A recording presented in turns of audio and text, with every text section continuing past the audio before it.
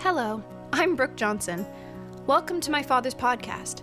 For this week's message, or any of the messages in our archive, subscribe for free on iTunes or wherever you get your podcasts. Bethel Christian Fellowship is a church that relies on the support of its community. We consider you a part of that community, and we would love for you to participate in our financial life. You can do that at our website at drcraigjohnson.org. Whether you're new to this space or a regular pod listener, we're glad you're here. We believe that this message will bring you hope, encouragement, and guidance. God bless you. Morning and greetings in the name of the Lord. I just want to welcome you in the name of Jesus, and I want to thank you again for taking of your valuable time. I realize that the time that you give here, you can't get back again, but I can assure you one thing. If you're thirsty and if you're hungry, you're going to get a fresh word today. I don't know about you, I need fresh bread. I want Isaiah 50 verse 4. I need a word in season to him that is weary for my soul, and I know that you've come to the right place right now. So give us a few minutes. Don't just tune in and then tune out. I want to hold your attention for the next little while because we are in a series on the threshold. And we're going to talk about the minority on the threshold today. Did you know that God virtually never stands with the majority on any matter? He's always with the minority. And we're looking at Caleb, and we're looking at the borderline of crossing into the promised land. And we're keeping you with Caleb on the threshold. And why are we looking at Caleb? Because Caleb is one of the most unique men in the entire Bible. He, along with Joshua, were two men chosen out of 2 million who dropped dead in the wilderness over a 38-year period. Caleb was 85 years old when he finally stepped out of a circularity of 40 years and into his moment of conquest. But I want us to look at some of the traits of Caleb. The Bible says that he was a servant. God considered Caleb his servant.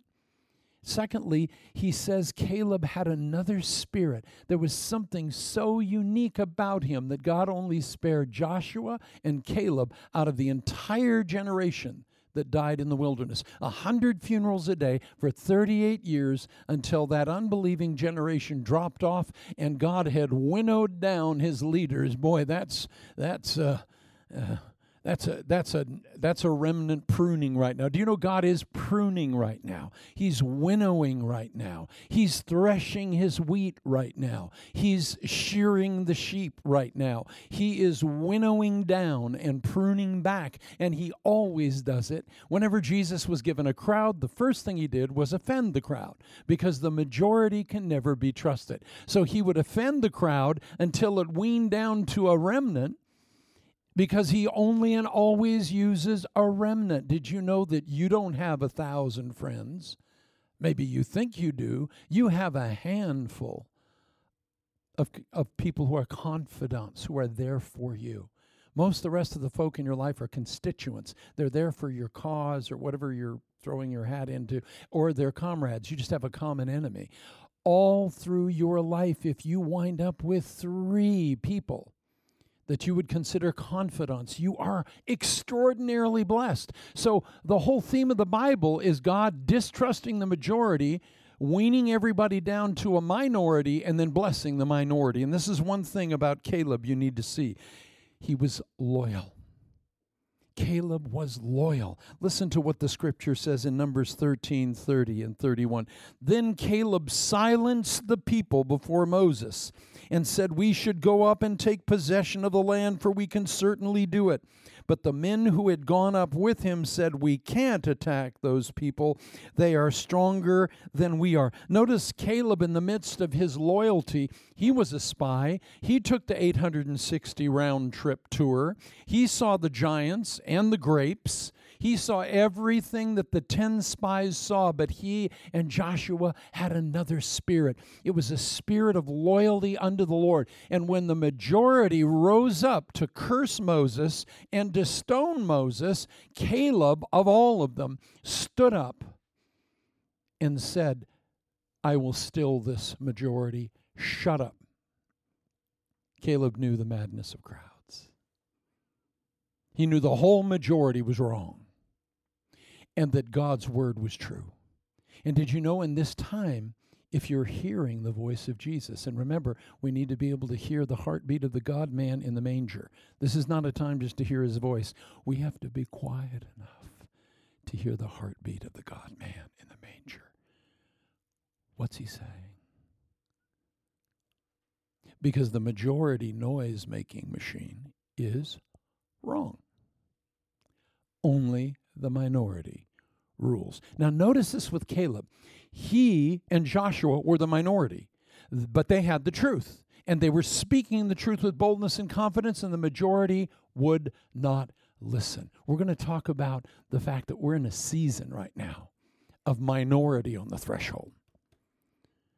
If you're feeling alone and you're feeling that your life has been pruned down and narrowed down and that you seem to feel like a cult of one, good news.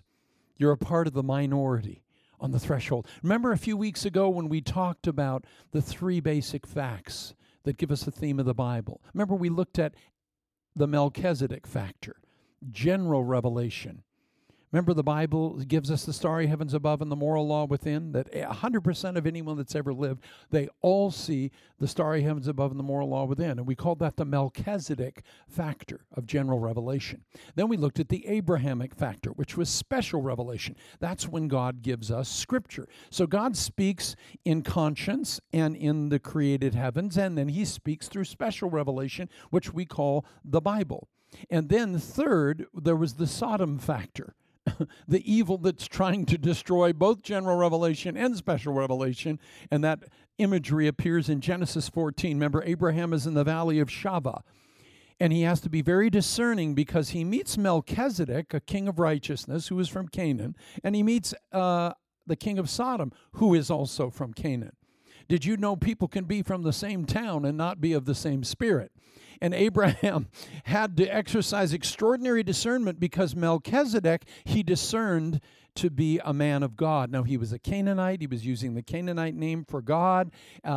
He blessed Abraham with bread and wine, and Abraham even bowed and received the blessing from him. Abraham discerned that he could trust Melchizedek, the one that carried general revelation. But he rebuked the king of Sodom because that was a representation of evil. Do you know we live in a time where we have to be very discerning? Amen?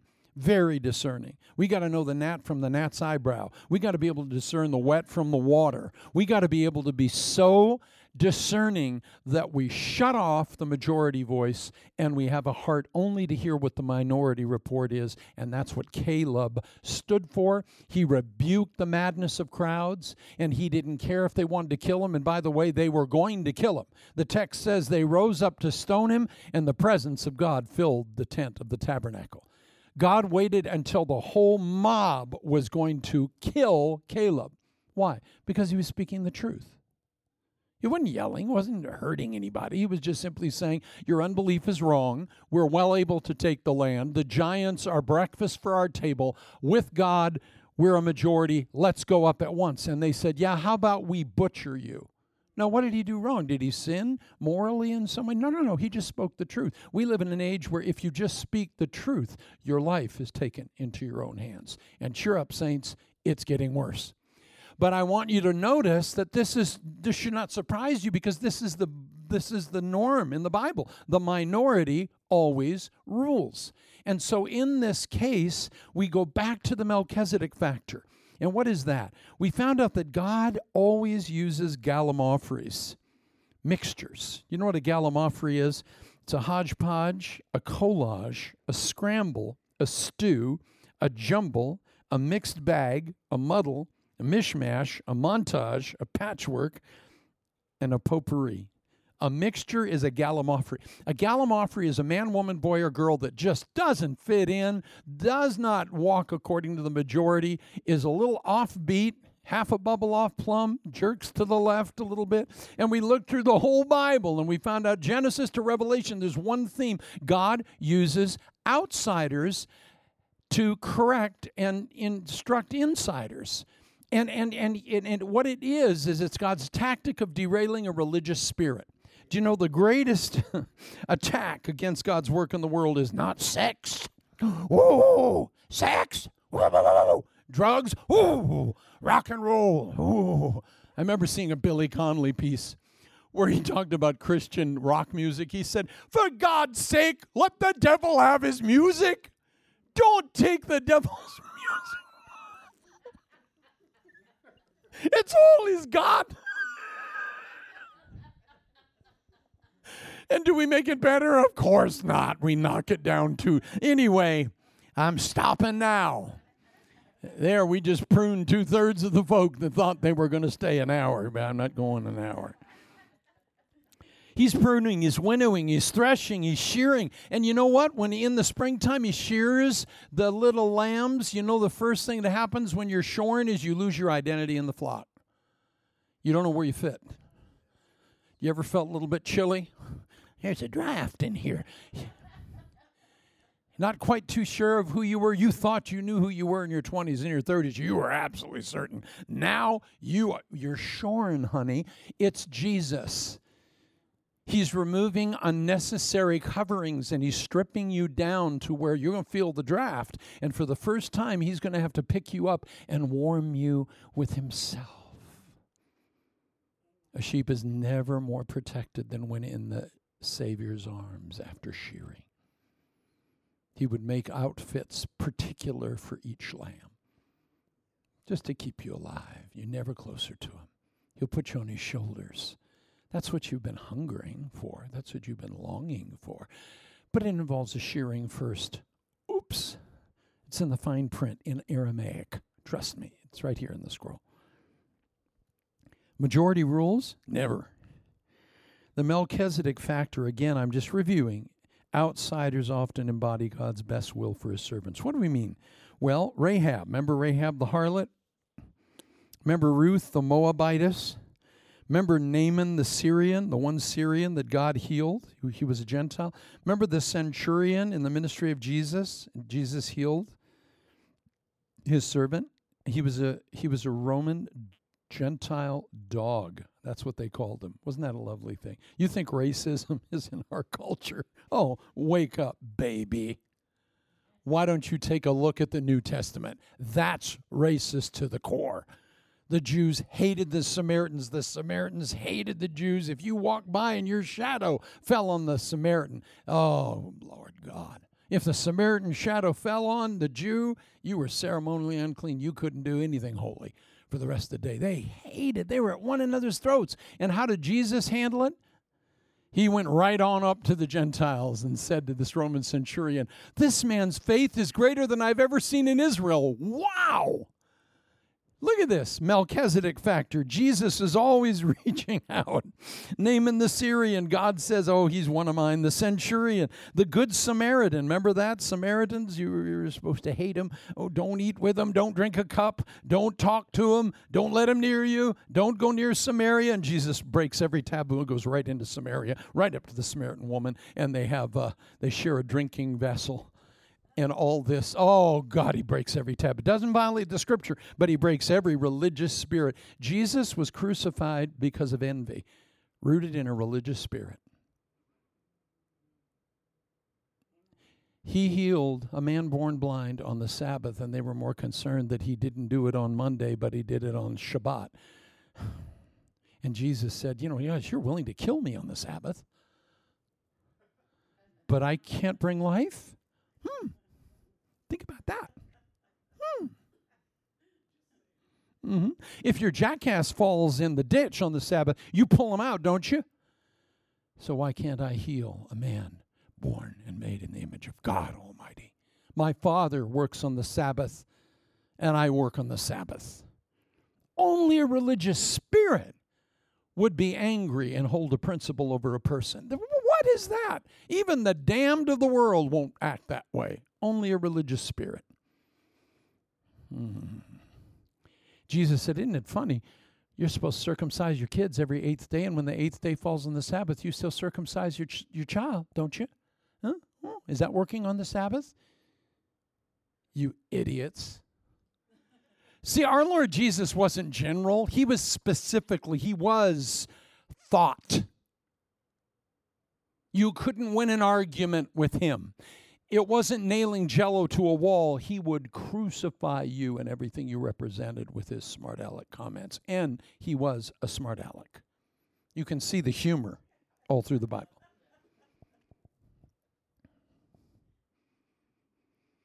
He says to the religious leaders, oh, I'm only here for the sick. I know you don't need a physician because you're fine. Planning my death right now in your head. I wish you could kill him and tear him apart. He goes, oh, you're okay. You don't need a doctor. He was he's 30 years old. He is a smart aleck. But the common people heard him gladly because he's siding with the whores and the broken and the marginalized and everybody that nobody pays any attention to. He's spending he's eating with them, he's drinking with them, he's healing them, he's casting their devils out. Oh, they loved him, and they still do. But it's the minority. The majority is just put out by him. I don't know about you, I don't like his spirit either. Yeah.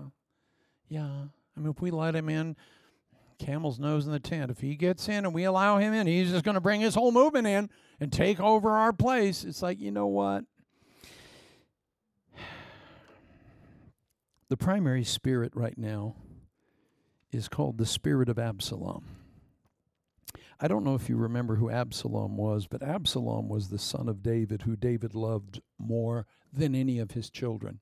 And Absalom was the one who plotted and strategized to rebel against David, to take David's throne, and to try to take what wasn't his.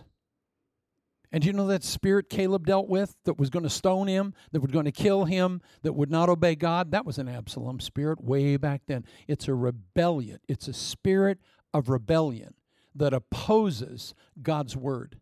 And Absalom was gorgeous. The Bible says head to toe he was the most beautiful man that ever walked the earth.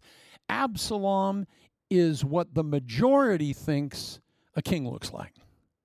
He was selfish. He was prideful. His mother was the daughter of a king. His father David was a king, so he had royal blood. Best looking of David's children, but the scripture says that he despised his father, had unforgiven, resentful issues towards David. And by the way, did you know there's always enough truth and error to make it float? Did you know that? David was lax in his parenting. David did sin with Bathsheba. David had sexual issues. David was a lax father. The Bible says at no time did he ever say to his children, "What are you doing? What doest thou?" That's all I've done my whole life. What are you doing? Hey, hey. And when it gets real quiet, you run in. Come on. You know what I'm talking about. But the Bible says as gifted and talented and good looking and anointed as David was, and as much as he had the heart of God, he was a crappy father and never once went, "What y'all doing?" And he had 24 children that he never asked, "What y'all doing?"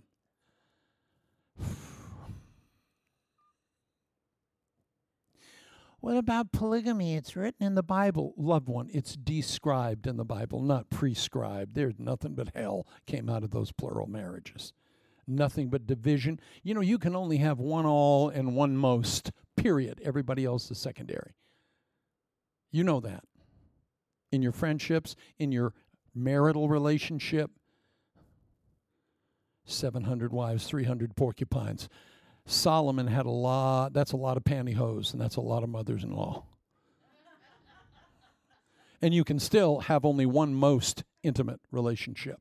Everybody else is secondary. So when you want to see division, when you want to see a home destroyed, go ahead and multiply wives. But it's in the Bible. Yeah, but not everything the Bible describes does it prescribe. The Bible prescribes one man, one woman forever, period. And absolute loyalty, period. And nobody expects to pledge their troth, "I promise to be loyal 364 days a year." That's not enough. Why did you want the 365? Because you truly believe that this is the most intimate relationship you're ever going to have. Death do you part. Now that's what's prescribed. What's described in the Bible is all kinds of mayhem and nonsense. And whenever you see it, Deuteronomy 17, when you get kings in the land, never multiply wives, horses, or gold. What did they do? They multiplied wives, horses, and gold. And gee, what happened? Oh, no. Trouble? Trouble? My God, there's trouble in there. Yeah, you put the ingredients of the cake and you wait 45 minutes and you open the door and go, there's a cake in there. Are you that stupid? I hope not. I hope not. Absalom's spirit, I want you to catch this. It defies authority. It gossips against authority. It seeks to bring destruction and division to existing legitimate authority because it aims to seize control of what isn't its. You don't want what isn't yours, beloved, because you can't hold what isn't yours. But the spirit of Absalom, I want you to see, I'm wrapping up the majority spirit in our time is a spirit of disloyalty. There are all kinds of traits. I could teach on Absalom for 5 weeks. Look it up. Gossip, contrary vision. Absalom is charming, best-looking guy, best-looking hunk of flesh in the empire. An ear to discontentment. They always know who's discontented, and they want to bring division. And they have bitter resentment, but they camouflage it as some kind of spiritual concern. And they have a chip on their shoulder, and they distrust authority. They're resentful towards authority. They have hidden strategies, hidden agendas, hidden secrets, and they're loved by all, the majority. I call it the madness of crowds. Listen, let me quote just a little. Let this sink in. And it came to pass after this that Absalom prepared him chariots and horses and 50 men to run before him. And Absalom rose up early and stood beside the way of the gate. And it was so that when any man that had a controversy came to the king for judgment, then Absalom called unto him and said, Of what city art thou? And he said, Thy servant is one of the tribes of Israel. And Absalom said unto him, See, thy matters are good and right, but there is no man deputed of the king to hear thee. Absalom said moreover, Oh, that I were made judge in the land, that every man which hath any suit or cause might come unto me, and I would do him justice. I'll bring you justice. Justice. It says he seduced the hearts of all of Israel. This is a good-looking guy. Hey, what's your name? Judy. Oh, do you have a case with the king? Yeah, he didn't agree with me. He said that I need to get a job and work. Absalom goes, Oh, I know how wicked David is. Yeah, I know. You know, he's so busy sleeping with Bathsheba and having illegitimate sex with all these women in the empire that he has no time for you. But if I were president, I'll bring you justice. And you won't have to have a job. We'll pay for you. Absalom reigneth. And you know, the whole majority of the kingdom, he did this, and he seduced them all. And David wakes up one day and goes, oh. Now, have you ever had an moment where you realize that while you weren't looking, someone's been undermining your marriage, someone's been undermining your ministry, somebody's been strategizing against you, and one day you wake up and the majority has voted you out? It happened to a friend of mine. Wonderful pastor, moral man, wouldn't spit on the sidewalk. He was so moral. But he woke up one day and all the folks had cahooted against him and he was out. Huge church. Massive. Amazing work. They just threw him out. He had no idea. He didn't see it coming. I saw it coming. He didn't see it coming. I always say, are you looking through your glasses or at your glasses? You're looking through your glasses. I'm looking at your glasses. So I can see you in a way you cannot see yourself. He was looking through his ministry. I was looking at his ministry, and I could see the crows hovering. Now, he'd never sleep with his secretary, but he irritated his leaders, and one day they said, You're out. Just said, bye-bye. And I said, I saw that. Loved one, we live in a time where we need razor discernment. You need to know the difference between Melchizedek and the king of Sodom. And if you don't know the difference, you'll be devoured. You'll join the madness of crowds. You know, one of my favorite things about Absalom, it says that he called 50 people to run before him, right? Because he wants to look the part. And then it says there were 200 people following after him that wist not where they were. Those are the 200 people that are innocent. They don't know what's going on, and they're just being used as a means to an end. And there's always 200 people. That's the madness of crowds right there. They think they're at a mall opening. And they're following a demon who's opposing legitimate authority, and they're just walking in the crowd. Do you know what you're supporting? Hell no. They're one of the 200, and they're following the chariot of a demon. And someone goes, do you realize that you're following in Absalom's wake? Huh? What are you talking about? It's a lovely day. Oh, everyone's waving. Do you know what crowd you're in, sweetheart? If it's the majority, get out now. Go bury yourself underground for a while. Quiet, get the noise out, listen to the heartbeat of the God-man, and get back in sync with what the heart of God is saying to you. This is a time to be in the minority, not the majority. Spiritually, in any manner. If it's the majority of gossips at work, back off, get out of it. Absalom. It's Absalom's spirit. It'll get on you. It'll get in you. Have you ever noticed Absalom always has secrets? You know, can we talk for a minute? Because there's just really something important I need to tell you about Pastor.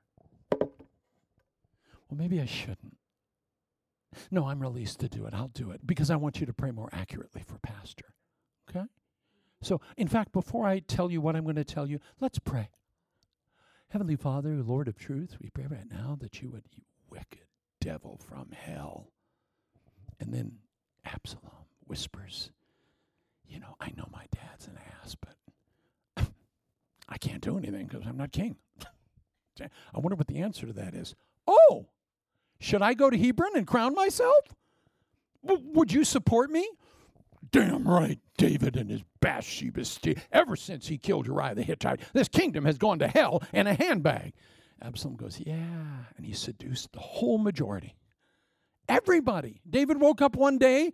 Now, has God removed the throne from David? No. Did God take his throne, his crown? No. But the people have all decided with a straw vote. You're out and Absalom's in. Oh my God, Absalom was so happy. And you know what he did? He recruited Ahithophel, David's best friend. Did you know the counselor that knew David's heart more than anyone else and knew all his secrets and where all the bodies were buried was Ahithophel? And Ahithophel had been pissed at David for years, a low-keeping resentment. Do you know why? Because he was the grandfather of Bathsheba. Uriah the Hittite that he had murdered was his son-in-law, one of David's mighty men and bodyguards, one of the Melchizedek guys, a Hittite that was trusted with the protection of David. And David butchered him, and Ahithophel didn't like that. Have you ever had a low-grade boil of resentment against somebody? You haven't said anything. It's all smiles and gravy. Let's pray. Let's go to church. Let's worship together. And deep down you're going, you SOB, if one chance I have to kill you, turn your back on me. Praise Jesus. Hallelujah. Watch out for church people. There's no demon-possessed man in a bar going to do that to you. They'll knife you up front. They'll say, hey, look at my little friend. You're going to die. But a Christian will just be vicious, resentful, hold the beach ball down until you stumble.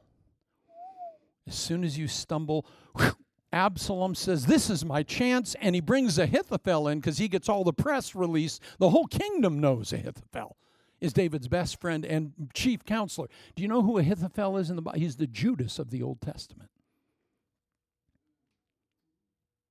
Do you remember when Jesus said of Judas, he that ate bread with me has lifted his heel against me? He's quoting David against Ahithophel.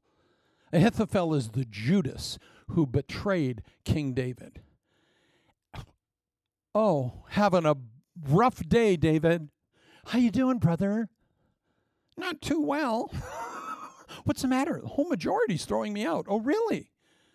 Okay, well, I want you to see what happens when the majority agrees with the spirit of Absalom and everybody thinks it's over. Curtains, it's over. Notice what God does. When the greatest pressure of an Absalom spirit rises, like with Caleb, that's when the power of God is released. That's when the glory of God hits the tabernacle, and that's when David's secret Melchizedek band is raised up. David is at the gate of the city, and he has to leave. Do you know how old he is? He's 60. He's my age. First 50 years of his life, he was a godly man. Then he screws up. Now, at his age, he's on the brink of having to leave his kingdom. And he's standing at the gate. He's standing at the gate. It's over. Ever felt like it's over? You don't feel, you know it's over. I mean, the press is against you. Everybody hates you. Their secrets are out. Everybody's talking your name. Everybody's calling you everything but a child of God. And you know what? There's always enough truth in error to make it float. Anything you say about anyone, there's enough truth in error to make it float. That, you know, the old corks when you go fishing, right? It's, you know. Well, you know her. You need to, well, I can say something about anyone in this room right now. If I want to play Absalom, I could seduce anybody and be charming and use my gift of gab and use a special secret in the name of prayer that would gut them. Gut them. Praise the Lord. And the spirit of Absalom wants to bring disunity because if you can divide, you can conquer. Absalom turned Israel into a bunch of nation states, thousands of them, all fragmented against David's legitimate rule and trying to hold all those bits together under his own personality. And he was good looking, and he was talented, and he was, oh my God, it says his hair alone, he used to cut it once a year and would weigh it according to the shekel of the temple. This guy was so gorgeous. He'd cut his hair once a year, and it would be hung up as just, people would just come and go, the hair of Absalom, may I touch it? And for a moment, it looked like he ruled. Guess what happens, though? But God. See, nobody factors God in. Have you noticed that in any time of history? No one. Whether it's Belshazzar drinking and getting drunk out of the vessels of the temple, he thinks you can just drink away and sin away and butcher God's people and kill folk, and there's no consequence until God writes on the wall, Mene, Mene, Tekel, Upharsin. You have been weighed in the balances, and you've been found wanting, and today you're going to die. There's 1,000 people going, I'm a little disturbed about a hand that just wrote something on the wall. And guess what? All the people at the Grog Fest couldn't read it. But if a prophet stays where he's supposed to, when he's called, he'll be able to read the handwriting on the wall. Some of you have sometimes been resentful of the closeted life that you have lived and the things that you have not experienced in life. But, oh, beloved, thank you for your loyalty, Caleb, because when you're called in, you're going to be able to read the writing on the wall when no one else can. It's just clear as a bell. Can't you all read this? No? Oh, it's not good. It's not good. Well, read it in an up-tempo way. You've been weighed in the balance. You've been found wanting. You're going to die tonight.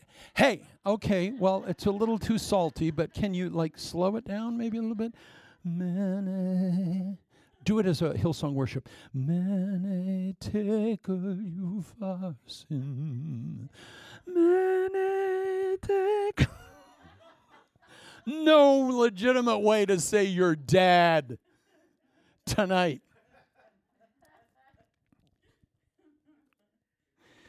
You've stayed where you were supposed to, so you're going to be able to read the writing on the wall when you're called in. Why can't I go to the Grog Fest of Babylon? He's mean, Jesus. I had more fun when I was a sinner. Okay, but believe me, you're going to want to be able to read the writing on the wall when nobody else can. That's going to be so delicious. It's going to be worth the wait. You're going to praise your lucky stars that you weren't able to do this and you weren't able to have that when everybody else did. Someone make me preach this thing. All right, now, I'm real quick, and then we're going to end this. Shut up on that Absalom giggle. Did you hear that over there in the corner? That's an Absalom giggle right there. What was the hell was that? It was a puppet show over there. We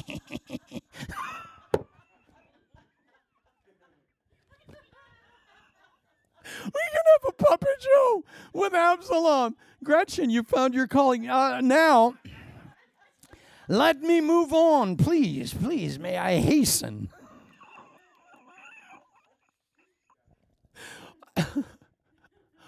Caleb fought the whole majority, and they were going to kill him. The only thing is, it's the point of them raising their hands to kill him that brought the glory of God that hit the tabernacle. Did you know God waits to the last second to bail you out? Oh, beloved, I've been there, man. I've been in this situation. I've been done, crossed, done, train wreck, no way out, and you're keeling over to have a heart attack. And that's when the glory of God fills the tabernacle. And the Lord says, shiny, shiny, and all the mob follows after the glory cloud. Leave Craig there for a moment. We'll kill him later. And then you get... As soon... that lion Samson had to open its mouth and get this close to his face, and it says the hand of the Lord came on him. Now, Your Majesty, I would counsel you to show up sooner for Craigie than you usually do. Remember? Shadrach, Meshach, and Abednego, shake the bed, make the bed, and to bed we go. Remember? They're taken into the fire, furnace heated 7 times hotter. Everyone dies that's taking them in, and they don't smell of smoke. And the Messiah shows up walking with them in the fire. Don't worry, he'll show up in the fire. He always does. He shows up in person when you're in the peak of the fire. And he will bring you out, and you will not smell of smoke. You will not smell of what you came out of because of his goodness and his grace. Someone say amen. Now, so at the peak, when we last left our hero David, he's done. Okay, but he's at the gate, and he's taking one last look at the city that he loves. And all of a sudden, a cluster of sheltering trees begin to emerge. Listen to me. Hold with me for a second. The first sheltering trees are the Kerethites and the Pelethites. 2 Samuel 15:18 says, the Kerethites and the Pelethites come before him. Do you know who these people are? The Kerethites and the Pelethites were his Philistine bodyguard that guarded his bedroom, his family, and his very life, because David couldn't trust Israel to guard his bedroom and his family and his life. He could not trust church people. So when he was in Gath, remember the town of Goliath of Gath? When he was there illegitimately, serving the king for a while, his testimony and light shone so bright that 600 of these Pelethites and Kerethites, one group were his couriers, the other his executioners, his loyal bodyguard, all uncircumcised Philistines. Ew. David, what about holiness? Huh? What happened to sin? How can you let those pagan, heathen, uncircumcised? Because I can't trust church people. That's why the Kerethites and the Pelethites are my living bodyguard. And that's why, listen, and do you know who it? What? Wait a minute. Notice his pressure moment revealed his minority friends. Beloved, hold on. You're about to see revealed the greatest friends of your life, the greatest confidants. You may not have seen them in years. You may not even know they're watching your life, but they're going to show up when you're in need, and they're going to save your assets. And did you know he will only use Melchizedek's? He will only bring a Melchizedek band because he can only trust outsiders for the most effective and holy insiders. Remember last week we talked about the Gibeonites, don't complicate your life, Well, the Gibeonites actually were requisitioned. These are Canaanite pagans, uncircumcised. They were requisitioned to cut the wood for the tabernacle and bring all the water to the tabernacle. And in Ezekiel's vision, in Ezekiel chapter 34, they appear later in the temple serving uncircumcised Gibeonites. Lord, we need to talk here, dear. You're really messing things up. Don't have Gentile dogs serve in the most intimate places. Don't let the Pelethites and the Cherethites be David's personal bodyguard. Oh, here they are. Oh, beloved.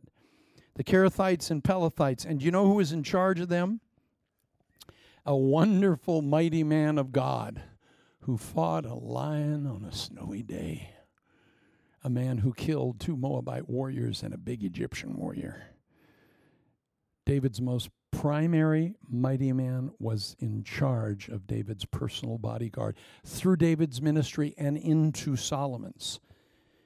It was this group, the Cherethites and the Pelethites, who made sure Solomon was crowned king and nobody interrupted it.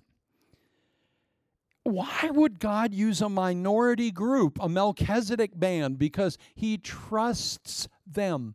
He can only give the most sacred of his work into the hands of loyal people. I don't care what you believe. Are you loyal or are you disloyal? Absalom is the archetypical image of disloyalty.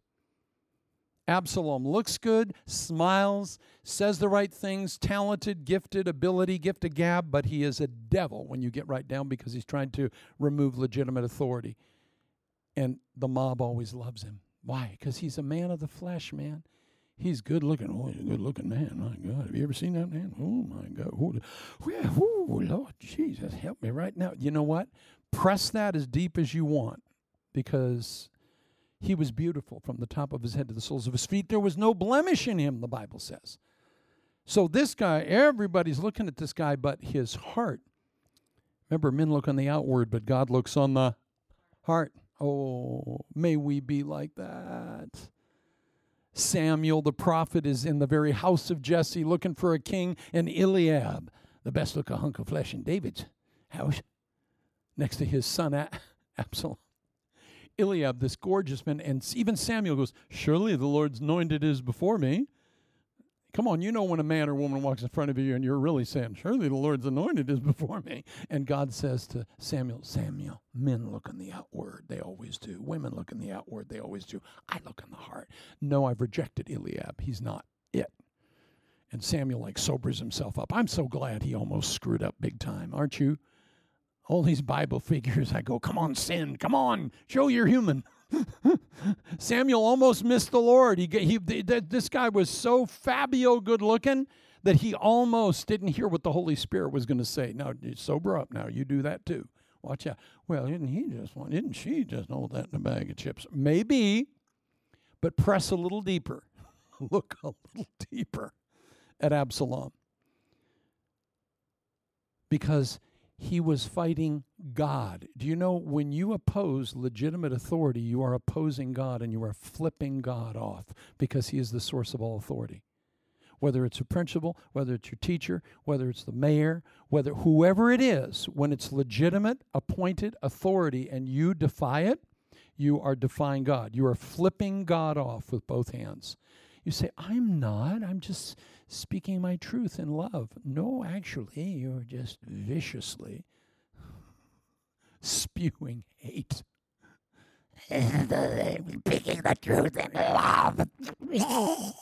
Okay, now that's what Absalom really sounds like, not that little puppet laugh that came from the side of the room. Are you still with me, Gretchen? Okay, I'm closing. All right. Loved one, it's pressure that will surface the minority, and the Cherethites and the Pelethites were the first of the sheltering trees David is seeing coming to save him. The second tree is Ittai the Gittite. Who's he? 2 Samuel 15:21 says, Ittai the Gittite. He was a Philistine, again from Goliath's home city of Gath. And David and his friendship transcended national, racial, religious, and historical boundaries because David sought loyalty above and beyond all traits of character. And Ittai, the Gittite, is the guy that's in charge with Benaiah of the 600 bodyguards. And Ittai, the Gittite, just came from the Philistine land yesterday. And he submits to David. He goes, hi, David, I'm here with all my 600 family and friends. And David goes, look, I have nothing to give you, man. I've lost my throne. Absalom's taken over. I really wish I had money or something to give you. All I have is me. And Ittai the Gittite says, wherever you go, to death or life, I will go with you, and I will take my children and my grandchildren. And Ittai the Gittite, a Gentile from Goliath's Philistine town, swears utter covenant loyalty to David, and it says he allowed them to go forth and lead the way. He gave them the place of honor given to Ittai the Gittite and the 600 Gittites. These are Gentile dogs, beloved. These are Melchizedek folk. And God is using them as a protection over David's life in his lowest ebb. And take heart. I don't care how low you've fallen. It's going to reveal the true confidants of your life. Hold on. The minority will surround you. It may not be a lot.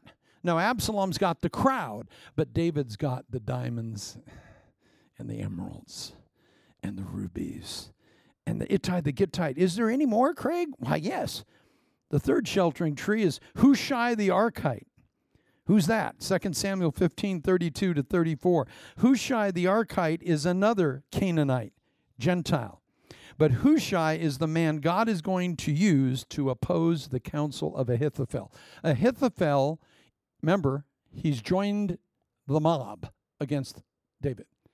And the Bible says Ahithophel's counsel was as the voice of God, whether with David or Absalom. This guy was so gifted, whatever he said was what you should do. And he said, go get David right now. He's scared to death like a wounded animal. Take 12,000 people. Let me go right now. I will get him overnight. And Hushai the Archite, David's little spy, worms there into Absalom's favor, and he goes, Your Majesty, Ahithophel's counsel is not good at this time. You know the king is a man of war from his youth. You know, we should wait a bit. Let's go from Dan to Beersheba and collect a huge army, and let's sit on our laurels a bit and wait, because this guy's such a good warrior. He's just going to kill everyone like he did Goliath. So let's just not rush right now. And it says, as soon as Ahithophel saw that Absalom took Hushai's counsel, he went home, set his affairs in order, and hung himself. Because he knew, we're dead, it's over. If he would have done what Ahithophel said, David would have been dead by sundown. But God frustrated the counsel of Ahithophel. Has God ever frustrated your enemy's counsel? David's walking barefoot up over the Kidron Valley, the place of refuse, where all the filth of the city and where all the sacrificial temple garbage and blood and refuse went, the very spot where our Lord Jesus would cross on his way to Gethsemane. And he's walking up the hill barefoot in utter submission. I'm leaving. God's finished with me. And the scripture says a messenger came right then and said, oh, by the way, Ahithophel is with the rebellion. This is like the worst thing David's ever heard. Your best friend that knows where all the bodies are buried, he's gone over to Absalom. And all David could say was, Lord, frustrate his counsel. Ever had one of those little prayers? Like the prayers like you're throwing out with a parachute out of the plane. No time for the prayer seminar, the black belt in prayer, the PhD in prayer. You just go, help! Frustrate his counsel, God. And God goes, I got Hushai the Archite, a Melchizedek Gentile, honey, and he is going to go and be your spy behind enemy lines, and he's going to be used as my instrument to frustrate Ahithophel and Absalom. But you know what? When you're in darkness, it still feels dark. God still said, you're going to win, baby. You're going to win. You're going to win. Minority wins, this one and everyone. But are you comfortable being in the minority on the threshold? Are you comfortable saying something that just isn't popular, acting in a way that isn't popular, holding a view that isn't popular? Caleb ran right to the roar and up to the stones when they were about to kill him. Well, he's just cheeky. No. He's loyal. And he was loyal to God, and he would protect God's honor. And the Pelethites and the Cherethites would protect David's honor. And Ittai the Gittite would protect David's honor. And there's more. Oh, yes. I cannot close without, after Hushai the Archite, mentioning Machir, the son of Amiel from Lodabar. 2 Samuel 17:27-29 gives out a whole readout of another group. You know, beloved, just when you think God's abandoned you, hold on. Let me read the text. He went to a place called Mahanaim. This is the place where Jacob wound up. And it came to pass when David was come to Mahanaim that Shobi, the son of Nahash of Rabbah, of the children of Ammon, and Machir, the son of Emiel of Lodabar, and Barzillai, the Gileadite of Rogelim. They brought beds and basins and earthen vessels and wheat and barley and flour and parched corn and beans and lentils and parched pulse and honey and butter and sheep and cheese of kine for David and for the people that were with him to eat, for they said, the people is hungry and weary and thirsty in the wilderness. Oh, beloved, there's still more Melchizedek folk. There's, of course, you well know, Shobi the Ammonite. Remember, the Ammonites were what? The enemy of Israel.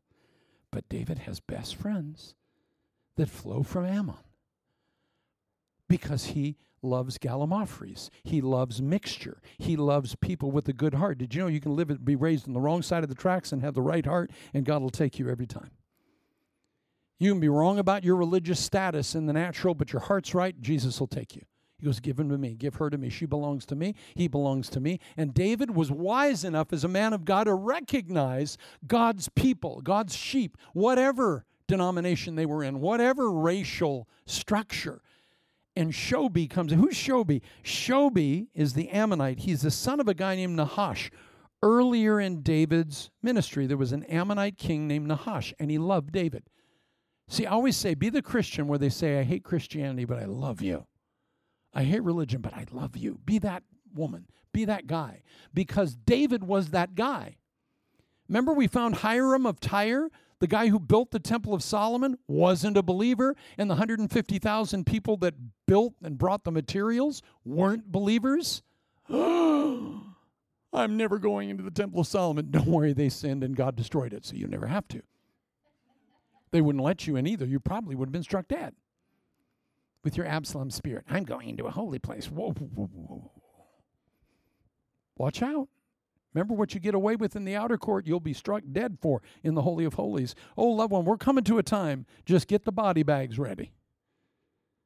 Because God holds his anger. The Bible says for a long time I have been silent. But now I will break forth like a woman giving birth. That's what he told Isaiah. That means crickets, nothing. There is no God. If there's a God, let him strike me dead. And they throw the Bible down and spit on it, So you think you could outrun the infinite patience of God in 30 seconds. Okay, wow. What an argument.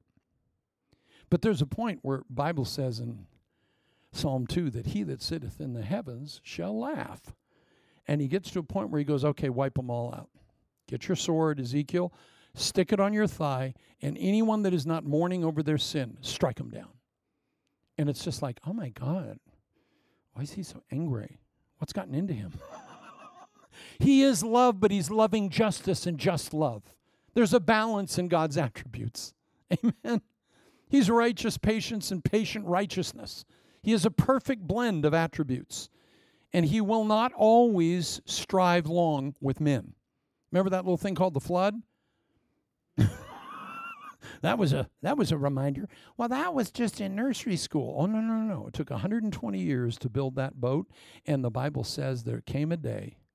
You know the oldest living guy in the Bible, Methuselah? It says when he dies, it'll happen. Boy, wouldn't you like a name like that? When you die, Christ will return, and everybody's watching you. Well, Methuselah drops dead, and the first drop of rain falls. Oops, no more time to build boats. I'd like to requisition some wood, Charlie. I'm seeing some rain. Too late to dig a cistern. Too late to build an ark. Took 120 years, and Noah just gets that one drop. Remember Russell Crowe in that movie? The one drop of water hits his eye, and it's like, whoa. And you never know what's going to trigger that drop of water. But it's coming. It's coming. And God just says, look, walk with me, obey me, because everybody gets their comeuppance. No one gets away with anything, including those that have harmed you with an Absalom spirit. They get away with nothing. This life or the next, everyone is held accountable for every word. Jesus put it this way, every idle word you've ever spoken in your life, you're going to give an account for. Everyone, from womb to tomb. What? Oh, it's an inquisition, and I'm God and I know everything. So we're going to go starting at the beginning when you learn to say, Dada, Mama. And we're going to look at every idle, sinful word you've ever said, and I'm going to evaluate it and judge it according to my own standard of nature. And then we're going to see what you're worth. Unless it's under the blood. If that didn't scare you straight, if it's under the blood, you're fine. Boy, I want to put everything under the blood. I don't know about you. I'm going to put it under the blood and step on it. Make sure it's under. Or as Grant, my son, once said, I'm sorry, Dad, they just ran out of blood 40 minutes ago. You're too late. Whoops. You're never going to hear that, by the way. Thanks be to God. All right. Moving towards a conclusion. Shobi the Ammonite, who is he? Well, he's the son of Nahash. Now, Nahash was a good friend of David. David sent his men to comfort him, and his son Hanan took David's men and beat them up and humiliated them. And David was not happy about that. But the other brother, Shobi, David liked. So when David's in trouble, another Melchizedek Gentile dog shows up, loyal, faithful. And he says, David, I'm here, and I'm not alone. I'm here with Emil from Lodabar. Who's Emil? Remember Melchizedek? Remember Mephibosheth? David had made a covenant with Jonathan in Saul's house, and he said, is there anyone yet alive from Jonathan's house that I could bless? And they said, well, there's a little cripple boy that fell at the age of 5, and he's now crippled, and he's broken, and he's living in Lodabar, the place of no pasture. You can go get him. And David sends his army, and poor Mephibosheth is trying to run away. He's been told his whole life David's a dog. He's been lied to his whole life that David's the devil. And so here he's trying to get away. Highly unlikely. And David's army comes, and he's ready for the blow, and they say, oh, you are going to eat bread at David's table the rest of your life, and we're going to cover your crippled legs under the table, and you are going to be given infinite grace and mercy forever because of the covenant that exists between Jonathan and David. Remember? Well, the guy that took care of Mephibosheth, the whole time he was being raised, was Machir, the son of Amiel. A man who had a special anointing for taking care of special needs people. I don't know if you've ever met anybody that has a special anointing for taking care of special needs people. It's a gift. You have it or you don't. You see it. You can't go to school and graduate with it because you can do all the legwork and you don't have the heart for it. But this man whose gift was caring for special needs people comes to David in his moment of need and says, David, I'm going to protect you, honey. You protected Mephibosheth, and I'm going to cover your crippled legs. I'm going to make you a dinner, and I'm going to take care of you, honey. God sent me. A Gentile, a non-church person who could be trusted in the surgical room when no one else could be trusted. Can you just take a moment and thank God for the people in your life that are of the Melchizedek band? Can you just think, who do you have that's a confidant in your life that you know is there for you, that would die before they would betray you, that would die for you in your place? We give you praise, Lord, for being faithful. We give you thanks, Lord, that the majority is always wrong. We give you praise for the minority is always right. We want to be with the remnant, Lord. We want to be with those who are being pruned down. We want to be with that handful, that Gideon band, that small group, God. Hallelujah, hallelujah. Praise his mighty name. And finally it says, Barzillai the Gileadite. Who is that? He's the 80-year-old rich billionaire who funded this whole thing, feeding David right now in the wilderness. And he's 80 years old, and he says, I can't taste my food anymore. I can't taste the wine anymore. I'm good for nothing. But I'm here for you, David. You can use my money. But he does say, oh, by the way, I do have a servant I love here. Would you mind taking him with you? And it's something. You never know when there's a billionaire just waiting to step up and pitch your cause and say, look, I can't drink or eat anymore, but I'd like to provide for your family, Barzillai. These sheltering trees, all of the Melchizedek factor, all raised up in the minority to bless David in his minority season.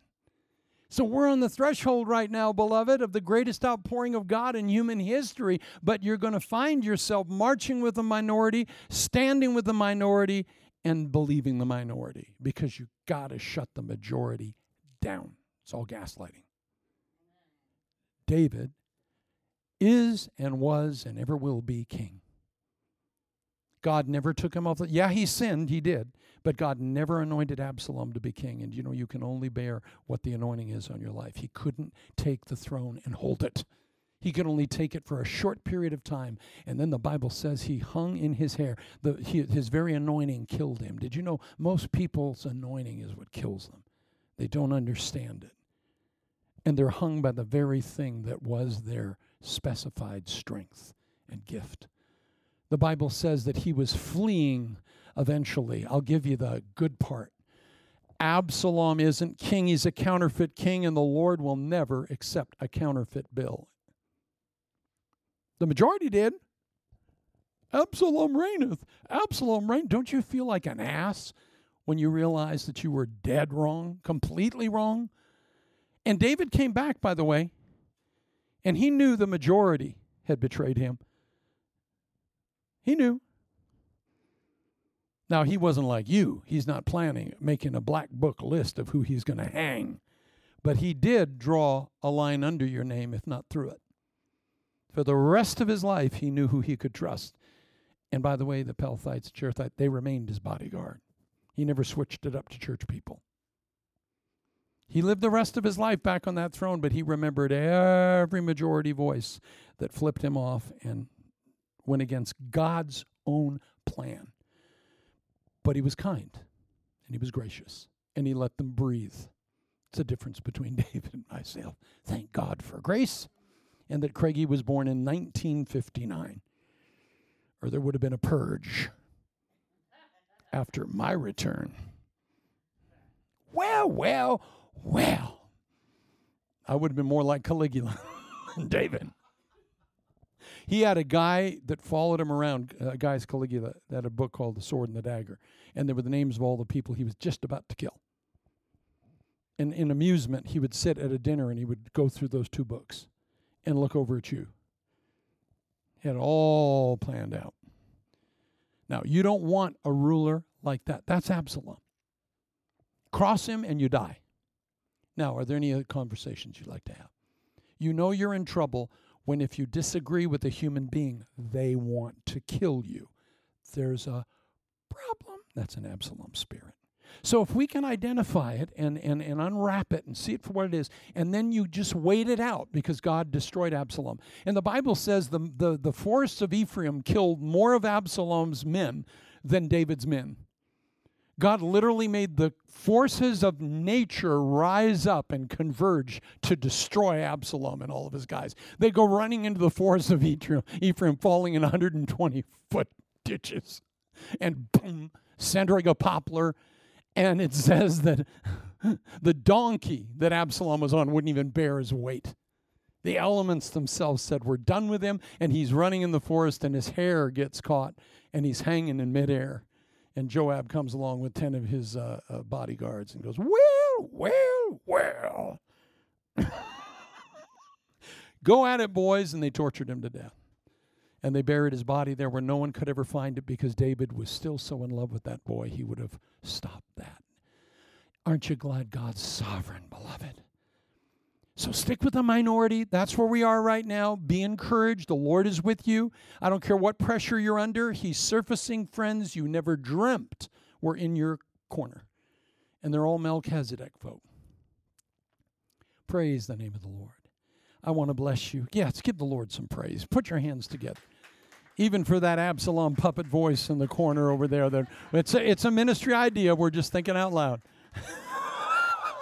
Bless you, and may the Lord visit you. What does all this mean for you? God loves you and has a wonderful plan for your life. And no matter how bad it gets, He's with you. And He will never leave you or forsake you. Jesus said, lo, I'm with you always, even to the end of the age. If the whole world walks out, Jesus Christ is walking in. All you need to play to is the applause of heaven, the golf clap of the crucified Messiah. That's all you need to hear. Well done, thou good and faithful servant. Enter into the joy of thy Lord. You don't need anyone else's approval. You don't need anybody else's praise. You need a golf clap from the nail-scarred Redeemer. That's all. Remember, Laugh In had one clap at the end. That's what you need to hear at the end of your life. Because only Jesus knows your heart. Only Jesus knows who you really are. And he adores you. He doesn't just love you. He's in love with you. And he saved David. He will save you. He gave himself and raised up all these odd Gallimorphy folk. Aren't you glad he's a God of mixture? Aren't you glad he's using people half a bubble off plum? Because there's hope for you. He can strike a straight blow with a crooked stick all day long. Good news for us. Amen. Well, bless you. We love you. We're praying for you. If you have any prayer requests, send them in, please. We are here for you. And we love we love the Word of God, and we love to dig deep into it. Isn't this delicious today? If you can sit under the presence of God and drink from a fire hose for a little while, you're going to get some goodies here. And I want to pray the Holy Spirit of God. Holy Spirit, please confirm the word spoken with signs and wonders following after. You promised me when I was a boy that you would confirm the word, Hebrews 2:4, with signs and wonders and gifts of the Holy Spirit according to your own will. I pray you fulfill your promise to me, and that you fulfill these words with life, resurrection, power, deliverance, and confirmation. And everybody said, amen. We love you. We thank God for you. If we feed you, feed us. Amen. I've got to write some checks in the next week. We thank you all for your faithfulness. We thank you all for your consistency. And because of you, we are here. And we just thank God for your faithfulness. And we thank you that you would continue. If you are a supporter of this work, this is not a word for you. But maybe, just maybe, the Lord's nudging your heart and you don't have a church or you don't have anywhere to put your tithe. We will take it at Bethel Christian Fellowship graciously. You go to our PayPal, bang, push a button. Whatever that is. Maybe you have not been giving consistently in a tithing sense because you just don't trust. Well, you can trust the ground you plant seed in here. It's going to go to paying the overhead here, and that's it. And my Rolls Royce, I need a new clutch in the Rolls. Just kidding. And my 2 prayer jets need a lot of maintenance, and I really pray that you'll hear me right now. Gretchen, stay out of my jet with your puppet show. Absalom puppet. Oh, the Lord bless you and keep you and make his face to shine upon you and lift his countenance on you and give you peace, whatever. I love you. Bye. We hope today's message has been a blessing to you, and if it has, please visit our website at drcraigjohnson.org. There you can find additional messages of encouragement. And if our ministry has been a blessing to you, please consider us in your ministry giving, as we depend solely on the financial assistance of our listeners like yourself. Also, please feel free to send any personal prayer requests. You can find us online at drcraigjohnson.org. God bless you.